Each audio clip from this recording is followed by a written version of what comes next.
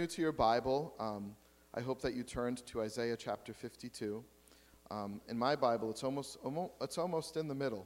You hit the book of Psalms and you go right, and you'll find Isaiah chapter 52. And that's the passage of Scripture that we're in this morning. And I just want to read it again because I think it's really powerful and I want you to hear it. So if you all could really focus in on these words. And let's let God's word, which is living and active and powerful, speak to us. It says this in Isaiah chapter 52, verses 7 through 10.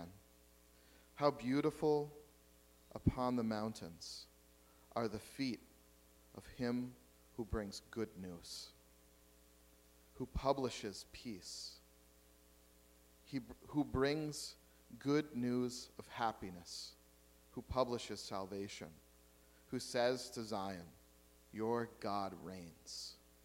The voice of your watchmen, they lift up their voice. Together they sing for joy. For eye to eye they see the return of the Lord to Zion. Break forth together into singing, you waste places of Jerusalem, for the Lord has comforted his people. He has redeemed Jerusalem. The Lord has bared his holy arm before the eyes of all the nations, and all the nations of the earth shall see the salvation of our God. What a great word from God, from our good God, who speaks to us through his word and through his creation. And it's to him that we go to this morning to receive the word of life. And I hope that this morning that is you, that you hear God's word, and that it's powerful in your life, and that it changes you, because God loves you and he speaks to you. And this message is for you. For the past month, for the past few months or so, the pastors of our church, which are myself and Mark, who's in the back there, and Joe Marin, who's sitting right up in the front here, we've been working on refining what are the vision and values of our church, as some of you might know. We put a lot of thought and prayer into these things. We've gotten a lot of feedback from some of our core leaders in our team. And we've gotten a lot of helpful information, because these things are very important. Vision and values are critically important, I think, to the life of a church, because it points us to where we're going and how we're going to get there. What's important to us? Why are we here? What is it that we're trying to accomplish and see happen? That question isn't always clear. The vision of a church isn't always entirely clear. So this morning, I want to make it very clear why we exist, and you'll see it on the screen. Now, this is just a rough draft. We're still sort of working on refining this, so I'm sure that this might change a bit. But basically, it's this. At Refuge Church, we desire that our church, that's you and I, and our neighbors would know Jesus and find real life, as we joyfully model grace and serve each other, sharing our lives and faith together. You see, that's what we're all about. That's the vision that we have for our community, for our church, that we would know Christ and make him known. That's basically what that's saying, right? That we would know Christ and make him known. That's why our church exists. That's why Refuge Church exists. That's why our church is here.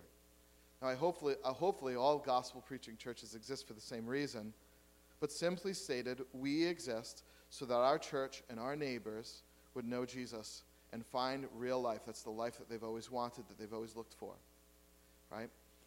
Our neighbors, that's people around this church and our community in Warren and Bristol. That's your neighbors wherever you live. Our church's neighbors, your family, your friends. Not just Warren, Rhode Island, but the people that you influence and interact with. You see, it's a nice idea, right, that we want people to find this life. It's the vision of the Bible. The Bible puts this vision out for us. But how? How are we going to see this happen? How are we actually going to see people around us that don't know or believe in Jesus come to trust and follow him? You see, let me ask you a very simple and maybe even a more important question. Are you knowing and following Jesus? Are you getting your life from him? You see, friends, because Scripture puts out to the Christian that in order for me to make him known, I need to know him myself. You see, that's really step number one, but we'll get to that more in a moment. Romans chapter 10, as Scripture says, anyone who believes in him will never be put to shame. Everyone who calls on the name of the Lord will be saved. How then can they call on the one that they have not believed in? And how can they believe in the one of whom they have never heard? And how can they hear without someone preaching to them? You see, for anyone to ever believe the good news of Jesus Christ and get this life that we're speaking of, that our neighbors would find it, that we would have it, you see, the good news needs to be spoken of. That means something very elementary and very simple. You need to tell others about Jesus Christ. We cannot be silent. I'm not saying that we should be rude or difficult or contentious, as I know sometimes we can be at times when we're handling the gospel, but we cannot be silent. They need a preacher. You see, when you trip over the word preacher, you say, okay, we have one of those. That's you, buddy. That's what we pay you for, right? But what Paul is saying here is not a preacher as in a pastor. They need someone, think about it like this. People who don't know Christ yet need someone that's in their life to tell them about him, about salvation in Christ, their greatest need. They need someone to publish peace, as it said in Isaiah, in that scripture text that we just read. So that's my challenge to myself. That's my challenge to all of you that know Christ, to ask you to consider the question, are you publishing peace? Are you publishing peace? Are you proclaiming with words the gospel of Jesus Christ to your neighbors and friends? Do you have people in mind that you know, that you think about and pray for?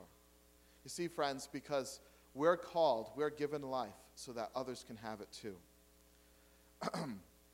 So the challenge to you all, to myself, is to remember that the vision to see wandering people come to faith in Jesus Christ is only accomplished when you and I actually speak and talk to them about who Jesus is and what he did. There's no way around it.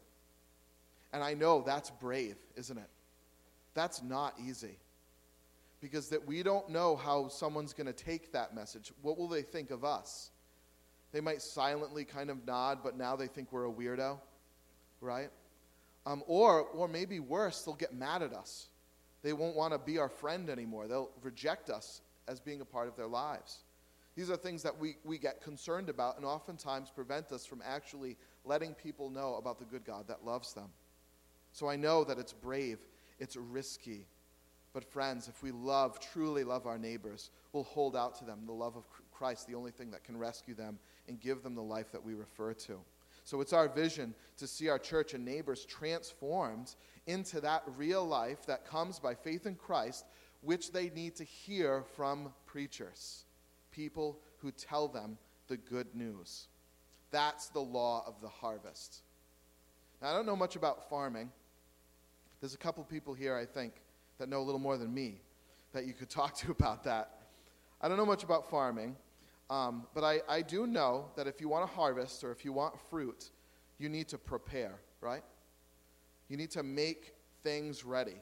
Now, I might trip this up and muck this up a bit because I'm not a farmer, but you got to till the grounds. You got to make sure it's loose, right? You can't throw seed on hard cement-like soil. It's got to be ready. That soil's got to be ready. It's got to be prepared. Are there pollutants in the soil? Are there weeds in it? Right? You need to put that, not just good soil, but that seed needs to go in a place that has light and water so that it will grow. You need to ward off pests, right? That's why we put up scarecrows and all these different things to make sure birds and animals don't eat the fruit that we're trying to grow.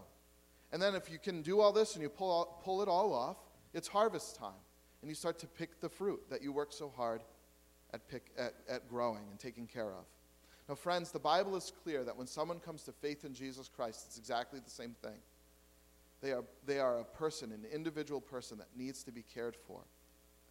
There's a harvesting of souls that the Bible talks about, that if we want people to come to life, we need to sort of know what these things are so that we can be a kind of church that has loose soil and light and water so that it's ready to actually birth people into new life and faith in Jesus Christ. Does that make sense? So this morning, I want to talk about that for a bit with you, because it's our job as Christians to make known the gospel of Jesus Christ, to be prepared for a harvest of souls. And we need to know what are the laws of the harvest so that we can be fruitful in our ministry. Amen? So these are the laws of the harvest that I can see here in Isaiah chapter 52. Was I in? Yeah, there it is. Isaiah chapter 52. These are the laws of the harvest that I can observe from our text of Scripture. The first is the law of the heart. And oh, is this important? The law of the heart. If anyone is ever going to receive Christ by faith and find this life that we are referring to, the heart of the one speaking the message is very critical, almost as important as the message itself. The heart of the one speaking of him needs to be transformed. The preacher needs to have peace published on his heart. Not just speak the words of peace, but have it be something that's actually transformed the person. So a harvest of life requires, first, a heart that is pure. Now, go to our text again in verse 7. How beautiful upon the mountains are the feet of him who brings good news, who publish peace, who brings good news of happiness. They sing for joy. What are they doing? They're singing for joy. For eye to eye they see. And what are they looking at? The return of the Lord to Zion. You see, the preachers in this text are happy people. They have the joy of Christ. They are looking to the Lord who's coming for them. They have a song, and it's not Fergie Ferg, okay? One person knows who that is, all right? That's their song is a song of redemption. It's of salvation. You see, friends, they have a song that makes their hearts happy. Oh, and friends, I want to draw for you a picture of hearts that are pure before the Lord, and that's the reason why they're singing this song to begin with, right? These hearts see and they wait for the return of the Lord. Their hearts sing for joy. When their feet touch something, it becomes beautiful, right? How beautiful upon the mountains are the feet of him who brings good news. What they touch becomes beautiful. They bring joy with them because they have the joy of Christ. You see, their hearts are pure. And in 1 John chapter 3 in the New Testament, you know what we read? When you wait for the coming of the Lord, you'll purify yourself just as he is pure, because you know he's coming. You're going to want to be like him. He's coming quickly. And you're getting yourself ready to meet the king, the bridegroom. And your heart has joy. It doesn't mean that you never fail. It doesn't mean that effective sharers of the good news of Christ don't have failures. Let me remind you of King David. You remember him in the Old Testament, the second king of Israel? Wonderful man, but sinned greatly. Did things that you and I never would dream of doing, right? That if we found him, if we came across him, he were in our church, we'd probably kick him out. We would church discipline him, right? But King David, he sinned greatly, but you know what he did? He repented. He had a humble heart. He recognized what he wasn't perfect.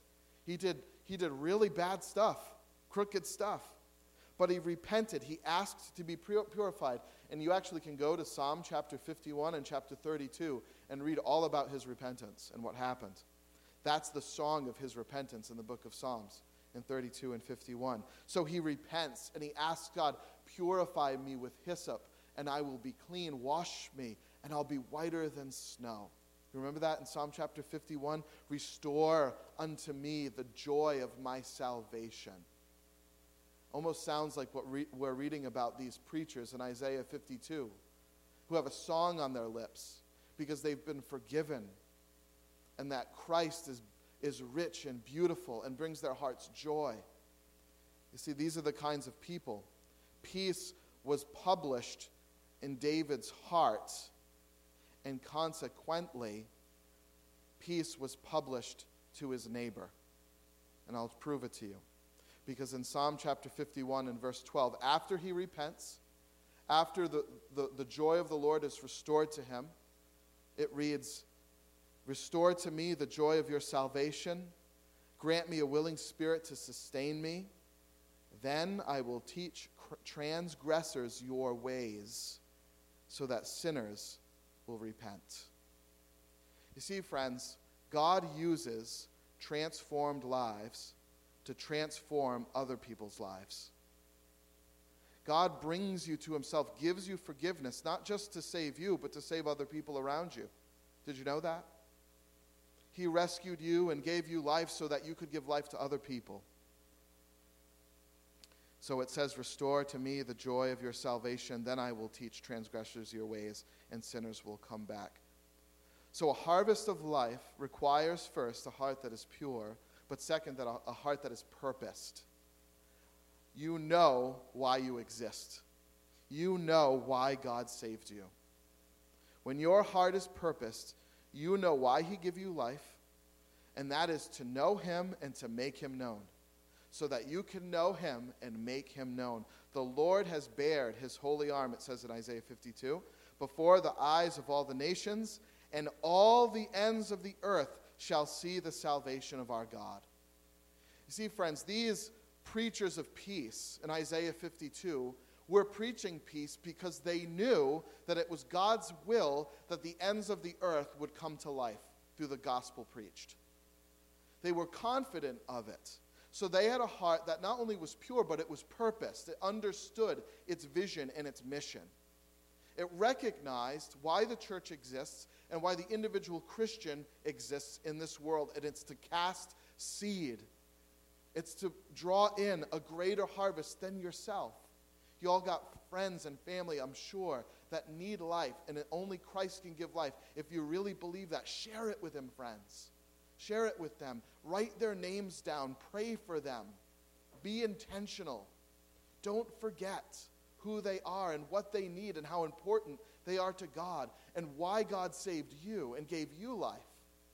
It's not just to simply sit down, warm a church chair, and every now and then read a psalm to make yourself feel good because you're stressed out at work. You see, God saved you for so much more than that. He gave you a vision and a mission of all the nations, your friends, families, neighbors, coming to faith in Christ, to know the life that you have. That's why he did it. It's a heart that's purposed. So do you see it, friend? Are you wrapped up in that vision and mission? David knew it because he said, now that I'm right with God, I'll teach sinners and they'll repent. He knew why he was right with God and what God wanted to do with him in his life. You see, friends, we don't all do it the same way. I know God has given some people gifts to teach, and I'm up here sharing the gospel because God's gifted me in that. He's gifted you in other things. Use it. Use it for his glory to bring other people to faith in Christ, whatever it might be. God saved you to save someone else. Did you know that? He saved you to save someone else. And his will, his call, his purpose, his command to us is to be on the mission that he's on. Amen? Who's your someone else? Do you pray for them? Do you know their name? Have you given up? Because, I've told them already, 10 years ago, and they got mad, so I just forgot them. Oh, don't give up. Don't give up, friends. Are you awake to your purpose? Because that's your purpose. That purpose needs to drive us, and it needs to replace all those tricky, distracting purposes that get in our way. Now, I'm not saying that if you have a great purpose and a vision for being a lawyer or fitness or whatever it might be, those things are all fine and great, and God calls you to those things to be great at them and to give him glory in them, but he wants to use those things so that the light of the gospel, the good news of Christ, will shine on people that will never come here. See, he uses your gifts and your passions to bring others with similar gifts and passions to know Jesus. There's a biker church in Taunton. Did you know that?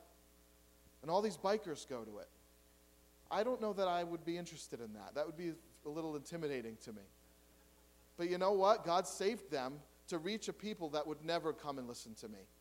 They just wouldn't. And praise God for them. And God saved you for a reason. Because there are people that you can influence, I'll never touch them. And the people sitting behind you and in front of you, will never touch them. They need you. God made you for them. So pray to God. And have a passion. a heart of purity, a heart of purpose, and a heart of passion, number 3. A harvest of life requires a heart of passion, deep, bleeding burden for the lost. Oh, friends, does your heart sing the salvation? You see what this person is doing in Isaiah? They're passionate. They're singing to God the salvation that he's provided. They're publishing it to people around them. They publish peace. They run up mountains with the good news of Christ. Oh, sometimes I don't even want to get out of my easy chair with the good news of Christ. You know, I'm 3 episodes in, shamefully, on some Netflix binge, and I've forgotten my purpose. To get off my butt and to remember that God has given me a mission, people around me that only I can influence because he made me. He saved me for a purpose, and he saved you for a purpose. And it's so much bigger than that. Oh, remember it. Publish peace, speak good news, sing for joy, have eyes that look to the coming King, like these preachers in Isaiah 52. Oh, the bleeding passion, the optimism. They're not pessimistic. They're not disgruntled. Did you know that? Did you notice that? Let's read it again. How beautiful on the mountains are the feet of him who brings good news, who publish peace, who bring good news of happiness. Pessimistic, grumpy people don't bring good news, right? These hoodlums, they're all the same. Politicians, right? Like, we're just grumpy, angry. How about this, though? Remember the power of God and what he can do. He publishes peace. He brings good news of happiness. They publish salvation. Instead of complaining about our politicians and being angry at them and hating them, publish peace for them in Jesus' name. Pray for their salvation. You see, friends, weren't we just as lost as they were? Right? Now, I know some of you say, oh, my politician's already got it. And there's someone on the side of you, no, he's the devil. And I know, politics is like that, right? So for one, he's the savior. For others, he's the devil. You rewind time 4 years ago, and those opinions flip-flop, right? So we're all there. But wherever you may be, if I'm just encouraging you, if you tend to a pessimistic, grumpy sort of attitude towards the people around you, towards your neighbors and coworkers, towards kids, right? Whatever it might be, would you publish peace? Sing for joy for them? Break forth together in singing, you waste places of Jerusalem, for the Lord has comforted his people. Waste places. Wow. It's acknowledging the things we complain about, we're sort of right, because things are falling apart. So our grumpiness is kind of like we're observing reality at times, and that's why we're grumpy. But we're forgetting the Lord of the harvest. We're forgetting that God has made us to bring peace to them, to transform them. That's why he gave you the gospel, not to simply bicker with your window rolled up on your way home and complain about everything that's wrong with the world. Oh, I know, I've been there, I've done it. I'm not trying to judge you, I've been there. I know what it's like. But oh, can we remember the good message, the passionate heart of people who want others to have life. You see, friends, that's life. So, friend, if you're not passionate about Christ, can I invite you to consider something? Now, this is it seems like I'm saying 2 different things.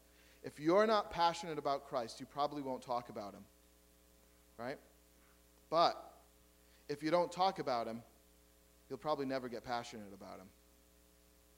Isn't that kind of head trippy, right? If you're not passionate about Jesus, you probably won't speak with him, of him. But if you don't speak of him, you'll never become passionate about him. You see, what I mean there is oftentimes, don't we do this? Like, I just don't feel it. There's something wrong with me spiritually. I'm not in a good place, so I just sort of need to sit in the back, right? And that's what we say. And we don't talk about Christ to anybody.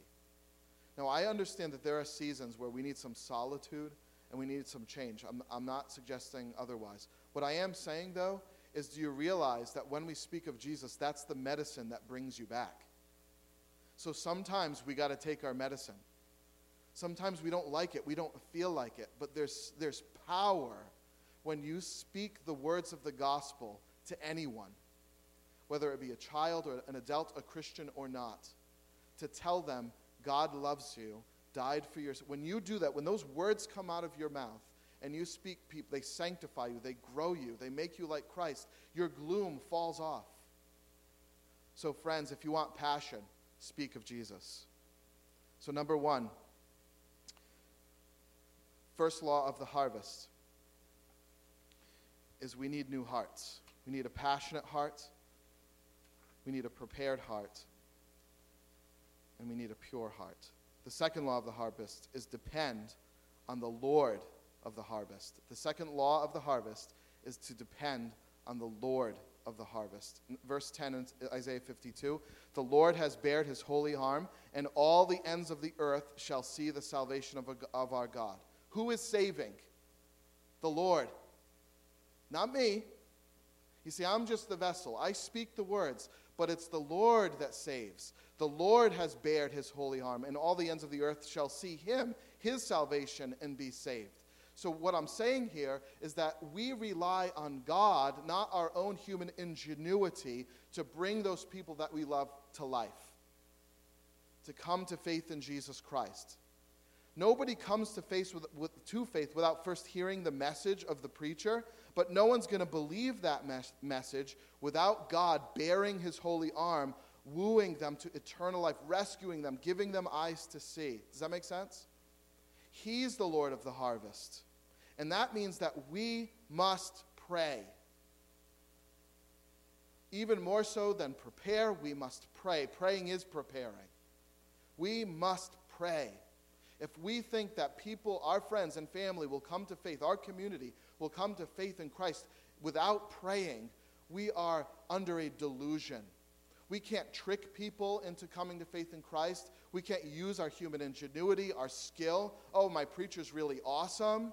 He's got such a good message. He's so charismatic. We need God. None of that matters. We need God to put fire on us.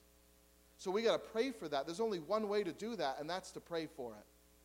You see, friend, we need to start praying because he's the Lord of the harvest. He grants us the fruit. He gives us the growth, right? One man plants, another man waters. Who causes the growth? God. So why don't we pray? Do we really want our aunts and uncles, sisters, brothers, sons, dads to be saved? Neighbors, co-workers, do we really want that? Oh, because if we did, wouldn't we pray? Wouldn't we actually pray for them? Oh, I think that we would. I'd pray more if I understood the eternal consequence, the significance of the message that I preached and really got it and got a vision for it. You couldn't keep us off our knees. Oh, that we would be people of prayer. John Wesley once said, even they who have been converted to God without praying for it themselves were not converted without the prayers of others. Isn't that great? What he means by this is that God normally does not work his will in saving anyone without first working in you, the preacher, the will to ask him for the person to be saved that he already intends to save. Okay, wow, what? Let me say that again. People never come to, this is the simple way. People never come to faith in Christ without first being prayed for. God uses you to pray for them to save them.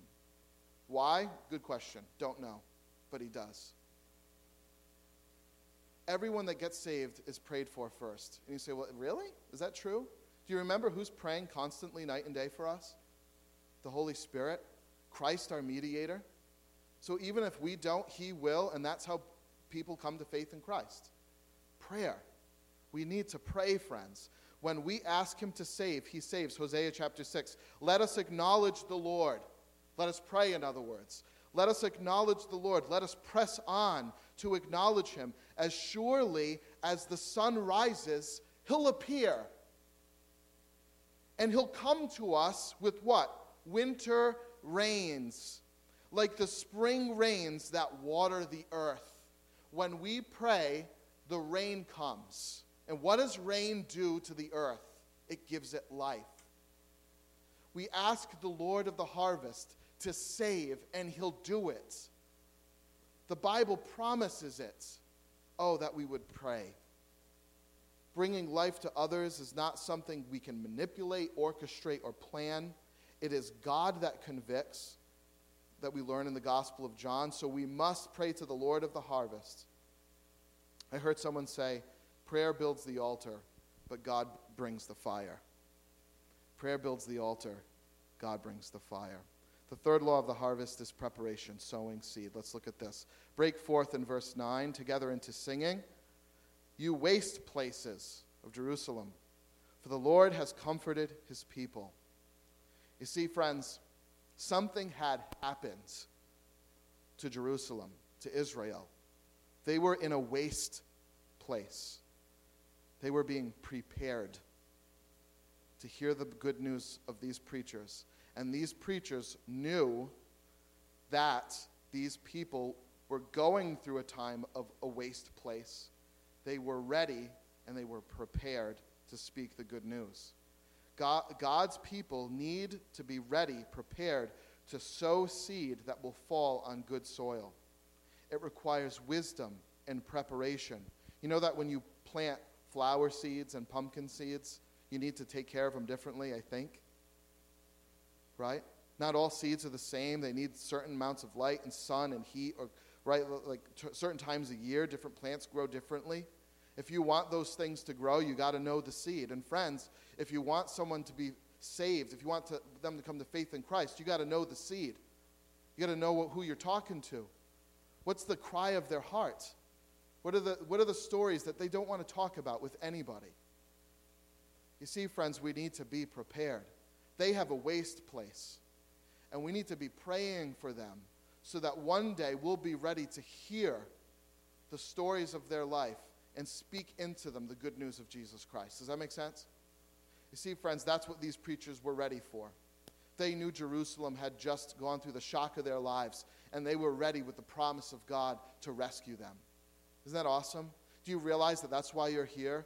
Your neighbor's next tragedy is the reason why you're their neighbor. That's why. God's put you there. God had prepared people to trust him as Lord and Savior through these waste places, through these trials. They needed the comfort of the Lord because they'd been bruised. How many people you know have been bruised? So these preachers, they knew their people. They knew them. They were intentional. That means they were building trust with them, having conversations with them, having fun with them, getting to know people, eating with sinners like Jesus did, so that one day, when they were needed, they could speak the good news of Christ, and that person would trust them and hear them and believe the gospel. See, all of this is God's mediation, God's will, God's providence. Are you ready for it? Do you realize that's who you are? That you're part of the team? Isn't that great? So let's all wake up. Let's be a part of it. There are people that for the past 3 years have come to one of our yard sales, a movie night, or trunk or treat, and they might come to it next year, and then maybe in 2 years they'll actually show up to church. Right? Because this is the place they know, that someone prayed for them once, and they heard the gospel, but they're not ready yet. Right? The plant isn't kind of budding out of the ground. You see, it's the same thing with your friends and family that you think are hopeless. They're not. If God can give sight to a blind man and make a lame man walk, then he can save anybody. He can save anybody. Have you stopped believing that? Oh, I have some relatives, man. I know. No way. No way. They hate Christianity. Right? So there's a part of me that's just like, nah, not them. I'll spend my time on someone else. Right? Don't stop believing, friend. Pray. Pray to the Lord of the harvest. Okay?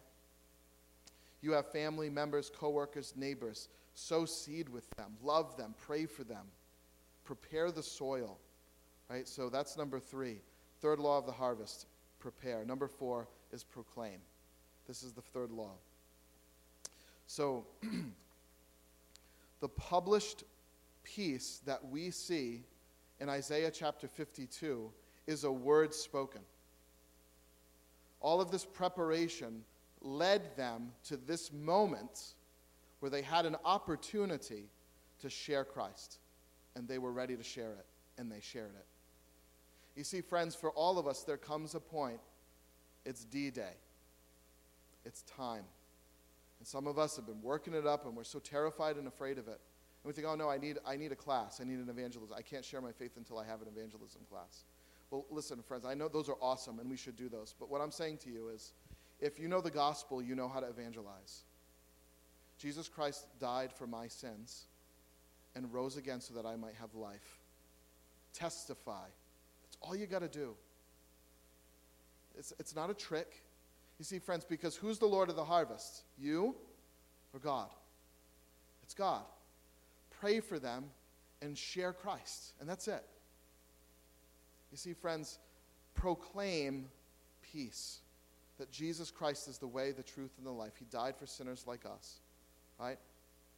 To warn someone of their sin and separation from God requires that I speak these words to them. I can't be quiet about it. How will they believe if they do not hear? And how will they hear if they do not have a preacher? See? So I reject that old saying that we all love. Sorry. Preach the gospel wherever you go, and if you have to, use words. Have you heard this? And there's a part of me that loves it, because I know how hypocritical we can be, right? We're cranky, angry, we curse at people. Oh, and Jesus loves you, right? So I think what this is saying is, preach the gospel with your life, love people, and that's awesome. But what I've seen people do with it is use it as an excuse to never speak the words of life to anyone. They don't share Christ with anybody. The words never come out of their mouth. They say, well, I live the words of Christ. Oh, friends, we are deceiving ourselves if we think we're obeying God's word. It's both. We need to live and speak the words of Christ. So we could say it like this. Preach the gospel wherever you go, and also use words. Right? That's a little better. It's not as poetic, I know, but I think that's more realistic. It's always necessary for us to use words. Those words need to be at the right time. They need to be gentle. But you must speak them. That Christ is the good news. And how can they hear without someone preaching to them? And how can anyone preach unless they are sent? As it is written. Oh, did you pick this up? How beautiful are the feet of those who bring good news. Paul's quote in Romans 10, Paul is quoting Isaiah 52. The harvest of life in our families, in our neighborhoods, requires that we're a church that speaks to others about their need to believe in Jesus as Lord and Savior. It is a non-negotiable. We need to share our faith. We got to do it.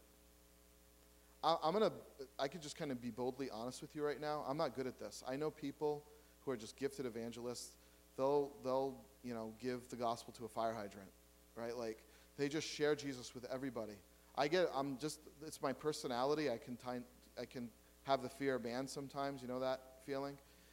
So I tend to be intimidated, and I get sweaty, and what are they going to say? They're going to think I'm weird, right? Like, that kind of goes through my mind.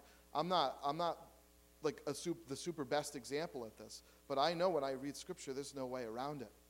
I got to do it. And I got to trust that God is going to save me and help me and protect me and give me the words to say. Amen? But we need to speak the words of life to our family and to our neighbors and to our friends. We need to encourage each other to that end, right? If you're good at it, like the ones of us that aren't, we need to kind of be your friend. We need to hang out with you because we'll get better. It's just true. Isn't that true? Right? So let's remember these things, that the harvest comes when we speak the words of life. Still other seed fell on good soil where it produced a crop 160 or 30 times was sown.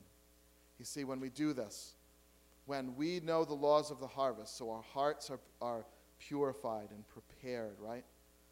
Our hearts, and we're prepared, and we proclaim all the steps that I kind of listed for you. We get a harvest. God promises a crop. He doesn't promise how much the crop will be, right? Still, the soil, the other seed fell on good soil and produced a crop, some 100, some 60, and some 30. You see, we might be a 30-crop church. Other churches might be a 60-crop church. We might be that. Who knows? Right? There might be a 200-crop church. That doesn't matter. Why? Because who's the Lord of the harvest? The Lord. He's the one that causes life in whatever measure he decides on any given place. So we're not going to complain or be insecure about whatever whatever he provides for us because he's the one that gives it. But he will give it. He'll provide it. He doesn't say when it will come or how large it will be, but his vision, our vision, is that the life of Christ in us and in those around him, around us, and those who don't know him yet, they'll receive life. You know that the United States enjoyed, let me just kind of close with this, okay? The United States enjoyed in its history something called the Second Great Awakening. Have you heard of this? Has anyone heard of this?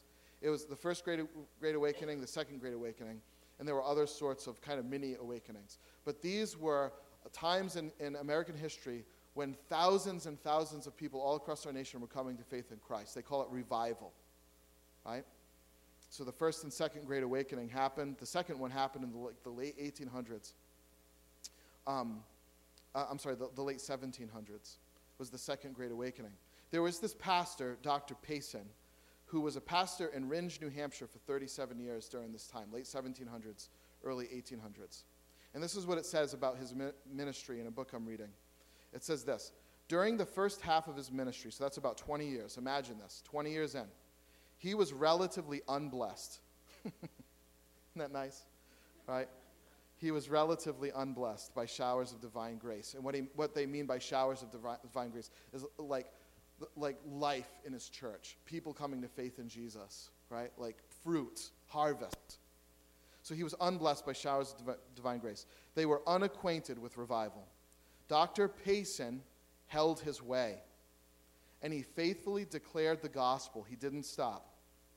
And he was blessed in building up a comparatively spiritual church, but still small.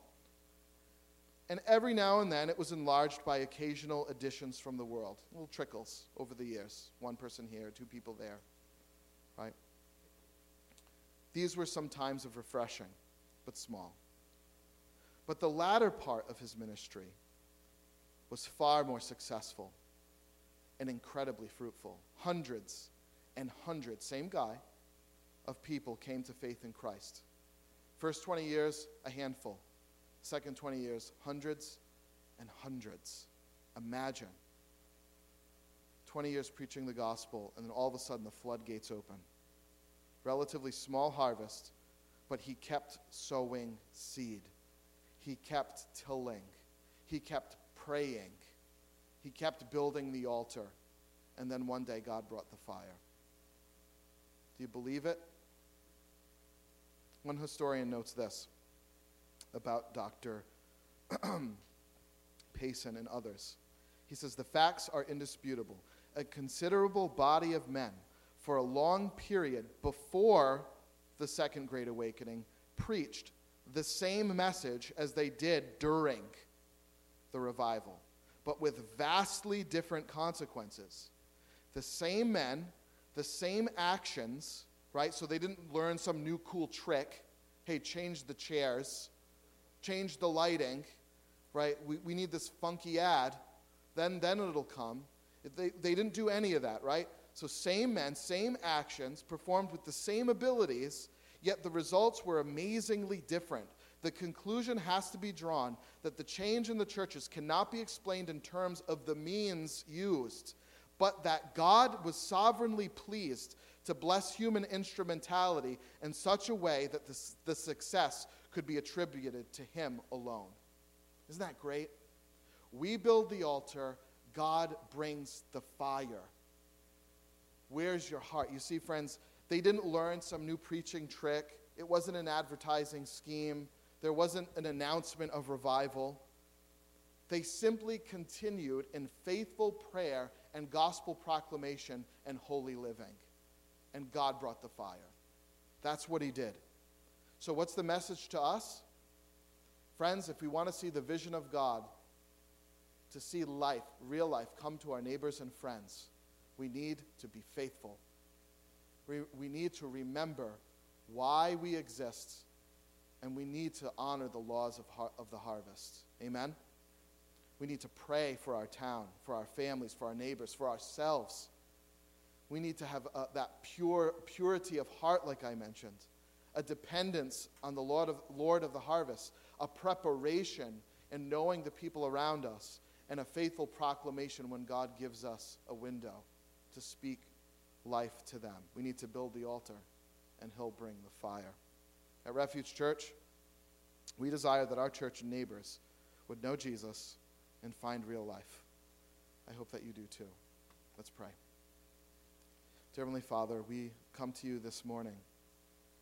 And if there's anyone here, Lord, that doesn't know you yet, that needs your fire on their life, hearts, again, that have an awakening of life, of purpose, of passion, I pray that you would bring that to them, that you would purify us, that we wouldn't live in sin, God,